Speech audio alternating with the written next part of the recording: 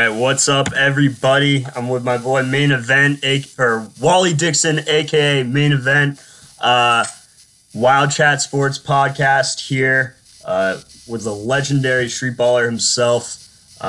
So how we doing, man? How we doing, Wally? I'm good. I'm blessed, man. Trying to get through this Corona thing. They got the people staying in, so quarantine. I'm just blessed, man, to be okay. My family good, and just praying for all the other families that's going through anything. Yeah. Dude, yeah, it's a crazy time, man. It's a weird time, but we'll try to get through it with these podcasts and hang in there, right? Appreciate it. So, maybe just describe your childhood, man, and maybe how did you first grow a game or how did you first grow a love for the game of basketball? It was crazy because when I was younger, my dad was a boxer, my mom was a model, so it was kind of like, everybody in the household had to learn how to do martial arts and basketball. Basketball, martial arts, and box. So when I was younger, I played all sports, football, baseball, basketball, but I probably was about maybe like 12 or 13 when I really got into like the basketball thing. My god brother, Tyrone Gibbons, had me playing at the local PAL, and I used to always shoot with two hands, so he helped me with my game a lot. Yeah. I got cut from 6th grade, I got cut from 7th grade, and I went down South Carolina where I'm from, and my older cousins was just abusing me, so I just said, you know what, I want to get better. Yeah. And then I came back that year, and actually I thought I was going to be a shoo-in because my aunt, Deborah Dixon, she was the principal at a school called Grover Cleveland. So when I went out for 6th grade, I'm like, damn, my name wasn't on the list. Then I went back out the next year, my name wasn't on the list. And I came and moved to Linden because my mom moved from South Carolina to Linden. My dad was living in Elizabeth. And, I made the team, and it's been going on ever since. I got to give a good credit to my cousin, Brian Crawford, North Rams, who introduced me to the AAU world. Yeah. And it's just been like crazy ever since then, with AAU basketball, playing with the North Rams, the Road Runners in New Jersey, and also getting an opportunity to play with Stephon Marbury, Felipe Lopez, Tyler Brown, guys like that with the Gauchos. So it kind of was a domino effect once I, got the love for the game. Yeah, man, that's unreal, man. I mean, you had a crazy, spectacular career. I want to bring back to high school and then your transition to college. So you graduated as all-time leading scorer and officially concluded your prep career by winning the Reebok National Slam Dunk Contest as well. You then chose to stay local, and you played college ball at Rutgers University. Maybe describe the transition from high school to college ball, and did you know at a young age you were seriously pursuing a full-time career in basketball? What's up? I had a call coming in. Yeah. You're good. The transition was it was interesting because I got recruited by Jeff Van Gundy and Eddie Jordan. So we had big expectations as far as them working on my game because coming out of high school, they said I never had a jump shot, and I had a lot of faith that Eddie Jordan was going to teach me that guard game. And Right. having to sit out my first year was kind of like overwhelming to me because I had everything that I needed, but my high school coach and my guidance counselor reneged some of my grades to make me have under a 2.0. So I sat out my first year. The second year I played, I did well. I also was playing with a herniated disc throughout the whole season. A lot of people didn't know. I never had feeling in my left calf through my whole career. But at Rutgers, it was a high level, it was Atlantic 10, playing against some good competition. I stayed there for a year, played the entire season. And then, unfortunately, I didn't take the grades serious where I wound up failing out. And I had to look to schools when schools was calling me and sending me letters. I had to find myself and get myself in a situation to go back to school. Yeah.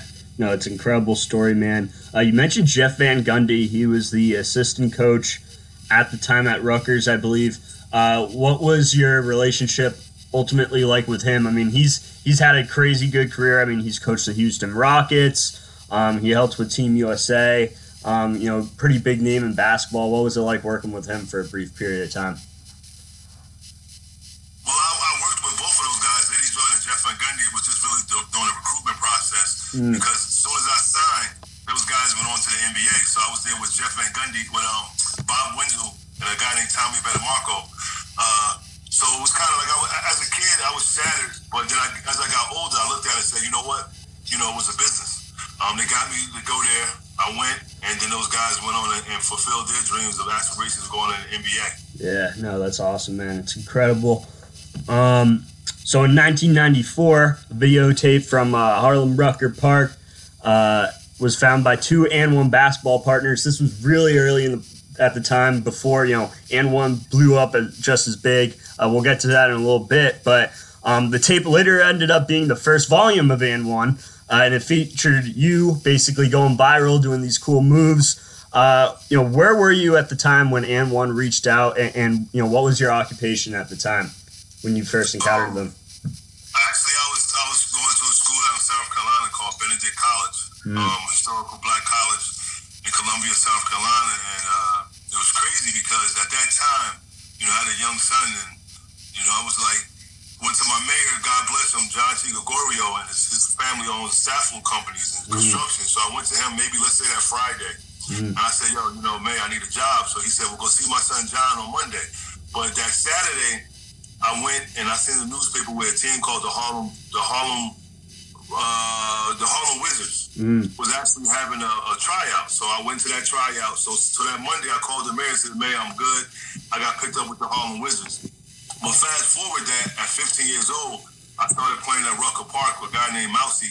And saw me come from the Gauchos gym practice, and he invited me to come play at Rucker Park. And Greg Marius, God rest him, he had a team that went to Virginia Beach 4th of July weekend. I'll never forget it, 4th of July weekend, the summer of '99. And that's where I actually met And1. Wow. And it was like crazy. I was dealing with a guy named JR. I met a guy named Set Free who wound up doing the soundtrack for all the mixtapes that you see, all the rappers and everybody involved. And they came to me with a proposition. They was like, yo, actually, when I got to the game, they was taking the cameras and stuff down because they came to see one specific player. His name was Ali Mo, God rest him, the Black Widow. And Ali Mo didn't show up. So the guys were taking the cameras down. And someone told the camera crew, they was like, yo, you need to check this kid main event out. So they was like, we spent money putting the cameras up, blah, blah, blah, blah, blah. So I did something in the layup line, and the cameras went back up. I met And1, and it was like, they wanted me to give them all of my highlights, and they wanted me to do my own Volume 2 mixtape, and I was excited. And I was like, word, this is dope. But then I thought about it, and I was like, wait a minute. If I give them all my highlights, then the next one going to be about somebody else, which I don't mind, opening the door for someone else. But I came to them with a proposition. I said, how about we take 5 of the best street balls that's not in the NBA to represent your brand? So it was more of a marketing campaign that I actually sold to And1. And I picked the 5 guys, and they was like, you can get these guys? And I was like, yeah, because I have been playing with all these guys ever since I was 15 years old. Right. So the first person I called was Shane Drill Machine. Then we called Half Man, Half Amazing, Future, Aircraft. And then later on, Headache came aboard. So those are the guys I presented to And1. And like they say in their Wikipedia, and the rest was history. Yeah, man, that's incredible, man. So it sounds like you were really the first figure of And1, right? If not the first guy. And then with the mixtape, yes. Like I always give credit to Skip to my Lou and the guy Ron Clario, because Ron Clario took a compile of Skip videos and highlights and sent it over to And1. But they didn't really have a vision. Like And1 didn't have a vision for Volume 2. They didn't know what Volume 2 was going to be. Right. Because if you look at Volume 2, 90% of Volume 2 was in Linden, New Jersey, where I jumped over the motorcycle. That was kind of the first game where all of the guys coming together to play against the local talent that was out here in Linden, New Jersey, and Roselle and Elizabeth. They put together a team, and that was the first actual game. So you talk about that vision. Did your vision did you know at a start? Were you surprised about the growth of And1? Because it was a huge brand. It just blew up over the years. Did you have that vision in the very beginning, or did you just do it, just for fun, bring your guys, and just wait to see what happens? No, I didn't have a vision at all. I just knew that I was able to bring guys together, and, to sit here and say, I knew it was going to do this, I knew it was going to do that, would be a lie. It's just that, it was a blessing. I tell people now, there was no blueprint. Even though Joe Hammond, guys like Pee Wee Kirkland, those are my mentors, but I couldn't go to them and ask them, how should I do this? Because there was no blueprint. It was never done before. Street basketball is going to always be here forever. But humbly, I say that, I was blessed to be able to bring the idea to a company to, like I say, it became more than basketball. If you really look back at it, it was more of a marketing strategy to where nobody was using basketball to promote their brand. So it could have been your company. It could have been Budweiser, could have been, Hewlett Packard. Right. That's what they had the jerseys on, and we would still been going out there to promote the brand because the tour actually promoted the brand. Right. It's crazy, bro. I mean, it really just sort of revolutionized the game of basketball and just changed street ball forever. Maybe talk about like the sacrifice you had to make, post college career and entering a startup like And1. Did you feel a lot of pressure, or were you mostly super pumped that to get this started? I mean, it was an opportunity. At that time, when you're talking about in 1999, I graduated high school in 1992, so everybody had aspirations. Those guys that I named, we had aspirations to go overseas. So when I thought about it, a lot of overseas coaches was asking for footage. So the way I had it set up was that, we could use these footage to try to get overseas or in an NBDL or what have you. We was going on a good path of it, but once certain guys came onto the And1 thing, so it became more commercial. We never should have went inside the major arenas. We should have stayed, and we should have created the atmosphere, which is the fans right up on your neck and throwing that real basketball. So once they kind of took the rules away, like you take the rules away from anything, you're going to have chaos. Right. So a lot of people got street basketball mixed up with show basketball because we came through and had a lot of guys that were showmen, but not really had the basketball IQ or really understood what it meant when we said we'll play anybody, anywhere, at any time, and we want to get to W. Right. Got more to where it was just like, guys just coming on, just doing a couple of moves, they put it on the show, and that was that. But we always wanted to win the basketball game because every guy that I named had a basketball background. Right. So you mentioned Shane and you brought in did you mention AO was one of the first, or skip to my loop? AO wound up coming the second year. The guys that I brought was Half Bad, Half Amazing, Aircraft, Future, Sandra Machine, and then Headache came, and then AO came, Hot Sauce, all those guys came, So what was their initial reaction when you invited them to join the And1 tour, or ultimately became a tour? But what was their initial reaction, and what current state were they in when you offered them to join? I mean, we all brothers, we formed a brotherhood, like I said, like 15 years old. Of course, Shane and Half Man is a little older than me. Headache, I think we're the same age. Future is a little older than me. Aircraft maybe a year or two older than me. So guys was doing whatever they was doing for, to take care of their families, to be productive or whatever it is that they was doing. I know when I called Shane, he was in the projects of Eaton Wall projects, doing what he do out there to make ends meet. Half Man was younger. Half Man was a teacher because I was 26 years old when I went to And1 and met And1. So Shane and Half of them was in their 30s. Right. So it was really a blessing, but they always believed in anything that I had my hands in, and they always showed the support. And it was really easy for me because I knew that we loved to play basketball. We was always traveling, going to different cities and stuff before the And1 thing. So it was just like, wow, this is something different, not knowing where it could go in the future. It's incredible, man. And so And1 ultimately, I'm trying to find the specific year for it, but And1 ultimately, signed a contract with ESPN at a time, later in the process. What was your involvement with that? Was it difficult to get those negotiations going? I mean, you must have known once you got that the series Street Ball on ESPN. I mean, you must have known that And1 was going to blow up internationally. I definitely. I tell a lot of people what helped it. What really helped us out a lot was that it was a basketball. The NBA had a lockout, so we was the only ones really out that you could watch. Playing ball. So I think that helped out as well.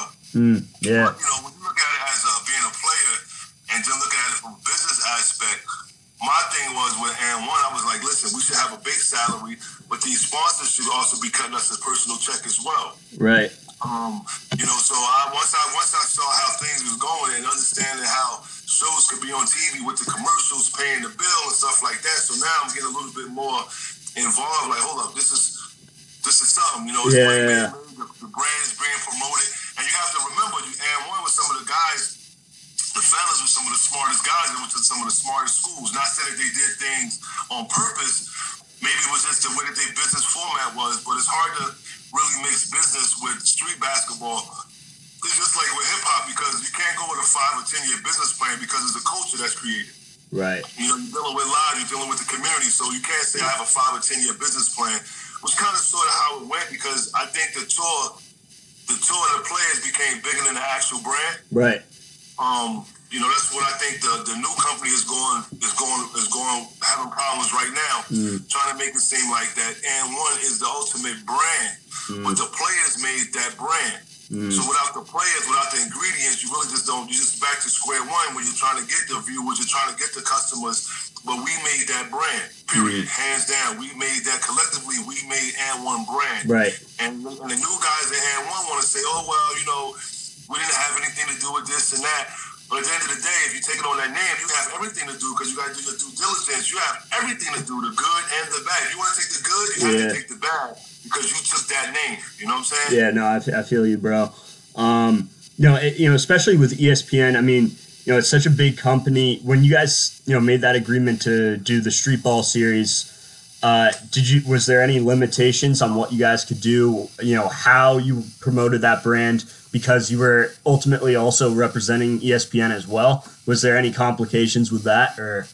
Not really. No. Shout out to G-Lock and the guys over there at ESPN. There really wasn't no stipulations. Again, you know, we didn't sign.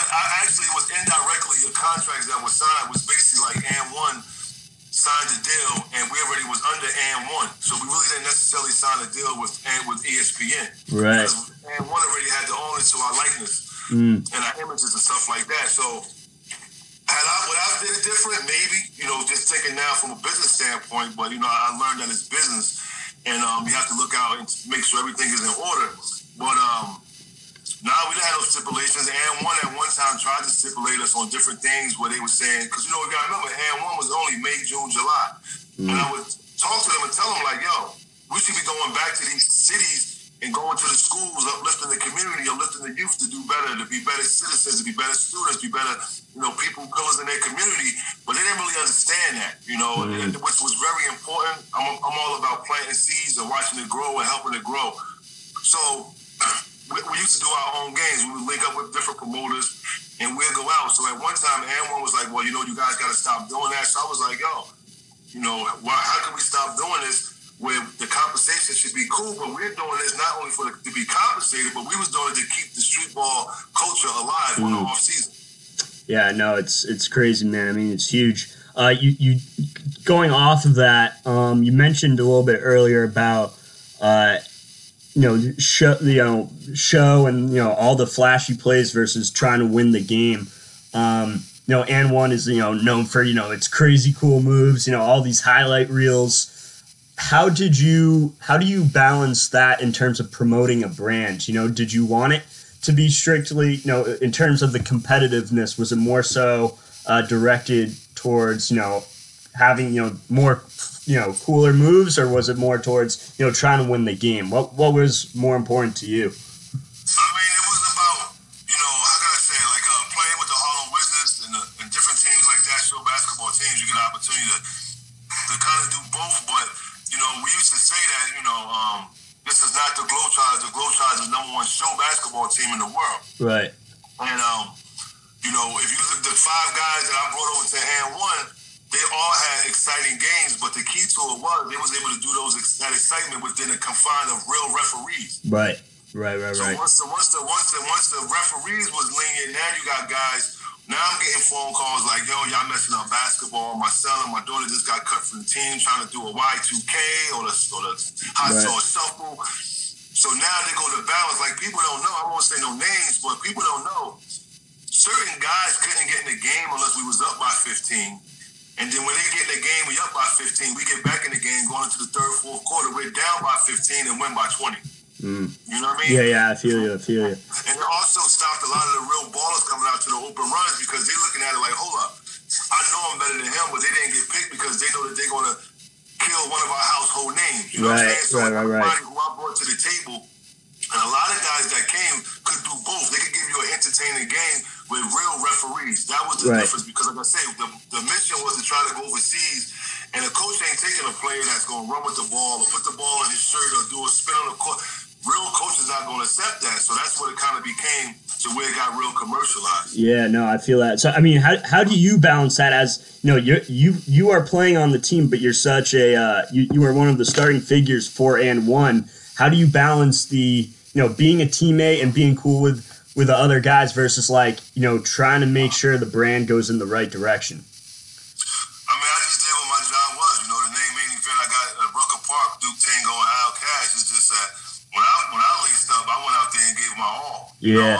There wasn't no my trick. My trick was to dunk on you. Yeah. It was just my job was kind of easy, but you gotta look at guys like Ayo. Ayo could give you an entertaining game, but not break one rule. You can look at Shane, give you an entertaining game, not break one rule, a headache. Yeah. So it was really just it boiled down to more of knowing who you on that court with. Like man half amazing. Here, say on defense, I got this side, man. You got that side. So we had a back. If you look at an and-one game when the OGs was out there, it's really basic basketball: boxing out, rebound, passing the ball, maybe 2 or 3 passes, and we get in the bucket. We get a layup or a dunk. Right. That's basic basketball. You know what I mean? It's not like we was telling the defenders, yo, let me get this move off, let me do that. No, it was all just guys believing in each other's capabilities on the court and the brotherhood that we had, that we ride or die, and that's what we do.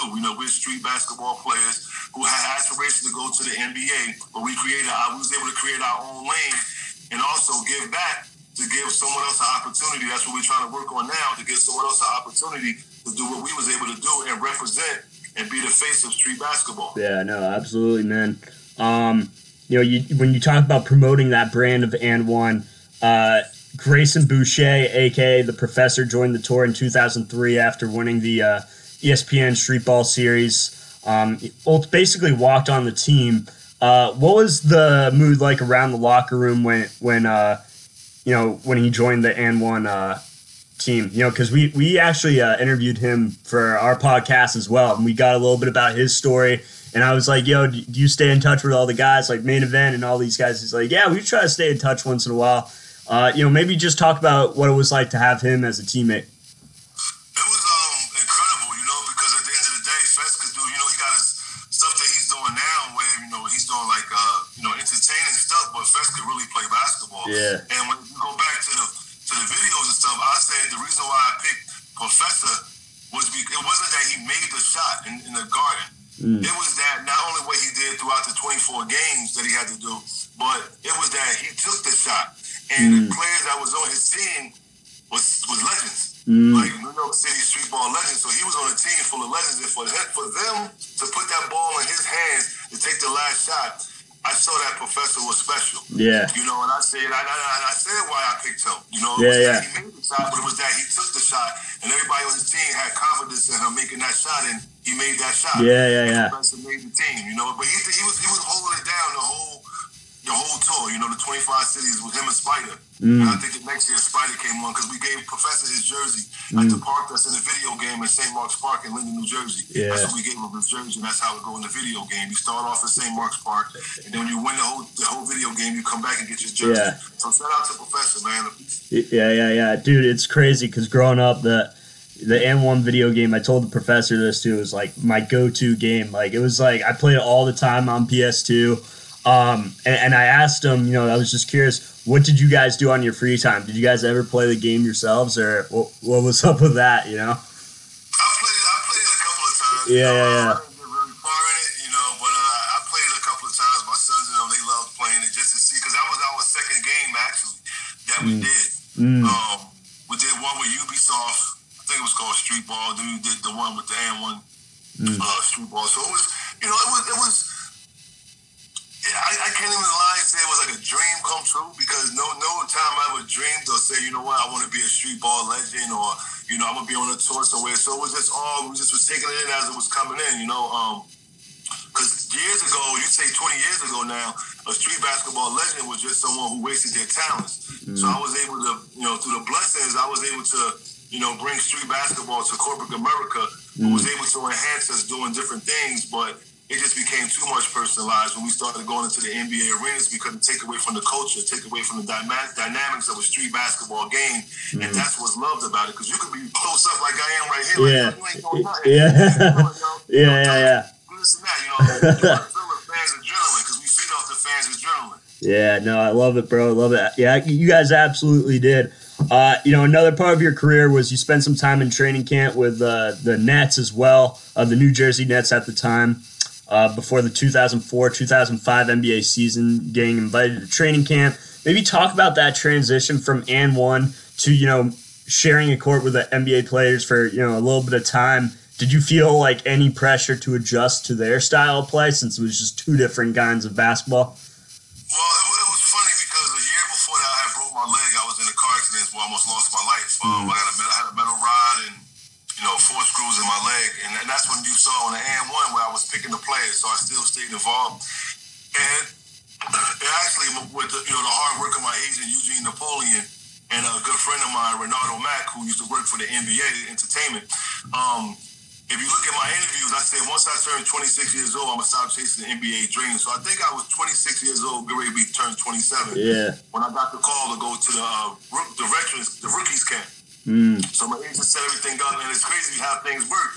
I don't know if Jeff Van Gundy gave me the opportunity because of when he left Rutgers, right. But he was the coach. So when I got there, he was like, I don't know if you're gonna be dunking all over the rest of the stuff. Yeah. And at that time, he don't know that I was working on my jump shot. The whole time I was out for the whole year, I was just working on my jump shot. So I actually made it, and I got invited to come to the veterans camp. And my agent was like, I'm excited for you. I said, you know what? And people don't know this, but I said, I'm not going to go. So he was like, what you mean you're not going to go? I said, I'm not going to go. I said, if you look back at my interviews, I said, I always wanted to put myself in a position. And once I turned 26 years old, I'm going to stop chasing the NBA dream. Right. And I was 26. And I knew that as a competitor and the level that I want to compete on, I knew I couldn't play in 92 games. 82 games the way that my leg was, So I didn't want to, not give my all to the organization, the next organization, and not give my all to myself. So I turned it down, and I just continued on playing, with the AND1. But before that, we had something that came out called On Hollow Grounds. It came on TNT where they followed my bad boy team because we were winning the championship teams back to back with Ron Artest, Elton Brand, Kareem Reed. We had a crew. And I met David Stern, and I said to David Stern, God rest him, I said, damn man, will I ever get an opportunity, to play on your stage? And he says to me, he said, if I let you in the NBA, I'll be opening up a can of worms. Yeah. Ron Artest, man. Yeah, he's on right now. Shout out. This is awesome. And David Stern was like, basically, if he let me into the NBA, I would be a guy that's coming right from the street. So I understood that, and I respect that, But so I just took advantage of my opportunities that I had in front of me, Yeah, no, absolutely, man. So I mean, you talk about the impact that the AND1 tour had on your life. What was your favorite part of it? Whether it was playing with all these different kinds of players, or like traveling internationally. You got to go to a bunch of different countries. What was it like to be a part of, revolutionizing the brand of street ball? I mean, definitely, anytime you're part of being a pioneer, this is a blessing, and then to sit back and see guys taking care of their families, doing some things that we never thought we would be able to do. As a student, I hated history, and then I look back like, wow, I'm going to all these places, touching cobblestones in different areas, going to talk to the less fortunate in different third world countries and stuff like that. So where it became more like an ambassador type thing. Right. They would give us an itinerary overseas and say, you guys can go here, you can't go there. So me, Shane Hyde, Headache, a lot of the guys say, hold up, I want to go see why they say we can't go here. And normally when they say we can't go, it was like the less fortunate. We sat in different villages and, just the basketball was a blessing to get us there, but at the end of the day, the creator geared us in a different direction to go out there and be like, accessible. Like, that's a guy from the TV show. I just shook his hand, or he just did this, or he ate with my family. To me, that was more than just actually suiting up and getting on the court. But the basketball is what got us to that situation, and I'm just humbled to be involved with something like that. Yeah, no, I mean, it's awesome, man. To wrap it up, basically, just 2 more questions. Do you still stay in touch with the AND1 crew today? You started Ball for Real a little while back. Who did you ultimately try to recruit? How does the connection of AND1 help the future of your career as well? I feel like those are lifelong connections, man. Well, Ball for Real was something that branched off with a lady named Lisa Fusco, who used to do the sponsorship for And One. And what happened was she wound up, and a long story short, she wound up stealing the sponsorship money, this, that, and the third. But once again, I was able to get some of the players to come aboard. We had a nice team. It was a nice situation. And Ball for Life is my company. Where you said we was promoting And One, we also was promoting my brand too, Ball for Life. And the tagline for Ball for Life is learning life experiences through ball. Yeah. So when we're teaching you basketball, we also teaching you life lessons as well. As far as the players, you know, we all went through a process, you know, but we're all on the same accord. We check in with one another. You know, me and Shane, we talk every day. Me and Half Man, we on the phone every other day. So we stay, the guys that you see together, we all communicate. But like I said, it was a growing experience. And also a sign of maturity that we're able to come back and say, you know what? What's good? How you doing, bro? God bless you. You know what I mean? Hope all is well. So, you know, things, like I say, it's all the grooming process. And, you know, everybody's full adults now, so we may see things different than we did 20 years ago. Yeah. And like I said, I'm cool with everybody. You know, me, Skip, we actually was together. Me, Skip, Hot Sauce, and Headache did the Complex Con out in Oakland, California 2 years ago. Right. And that was the first time that we all actually got a chance to sit down, especially me and Skip, from what people saw on the TV show. You know, I threw the chair at him, and they don't know why this happened, that and the third. But at the end of the day, that's my brother. Brothers go through things. And I'm humble to say that, you know, we all cool. Everybody cool. Everybody doing what they do. Just waiting for that piece to come back together to where we all on the same accord, which I'm working on that right now as we speak. Yeah, I know, man. It's awesome. Just curious, do you still stay in touch with Grayson Boucher, a.k.a. the Professor? All the time. That's my man. I just talked to him about, about a couple of weeks ago. I actually got to send him a magazine when Sports Illustrated. One of my white judges want to get his autograph and stuff like that. So I reached out to him, like, man, no problem. But we always in touch, you know, from afar, through social media. What's up, bro? I'm proud of you. You know, Grayson was at my 30th birthday party. He was so young, we had to sneak him in through the kitchen. Yeah, no, it's dope, man. It's all a grooming process, and, you know, you learn, you mature, and I definitely don't think how I thought 20 years ago. You know?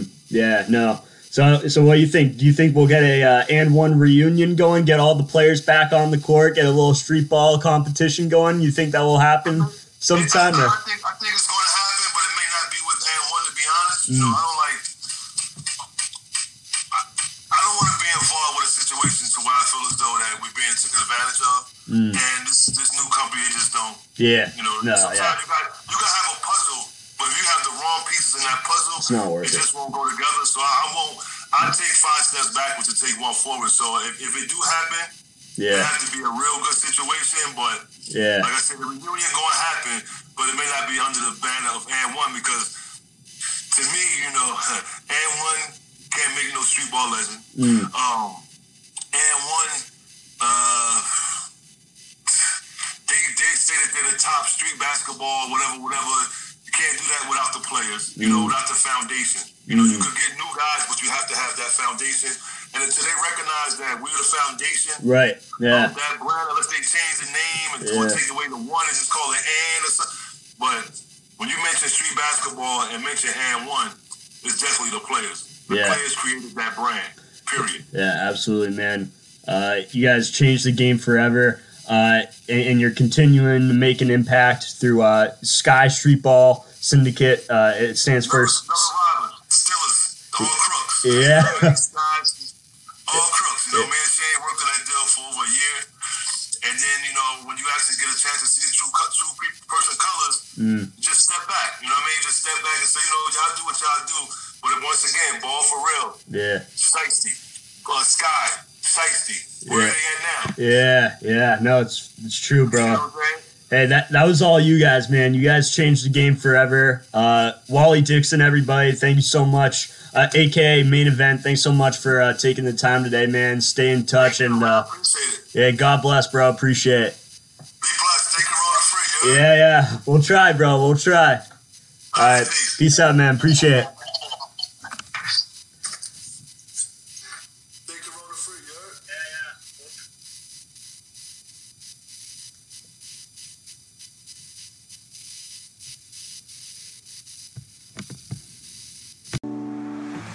From the Sweet Life of Zach and Cody on the Sweet Life on Drake Bell here. It's your girl Camille Kostek. Drew McGavin in the house. Shoe nice again. Dwight Howard from the Los Angeles Lakers. This is CeeLo Green. to follow at Wild Chat Sports. Wild Chat Sports. Wild Chat Sports. Wild Chat Sports. Wild Chat Sports. Wild Chat Sports. Peace, Wild Chat Sports, man. Check it out. Love.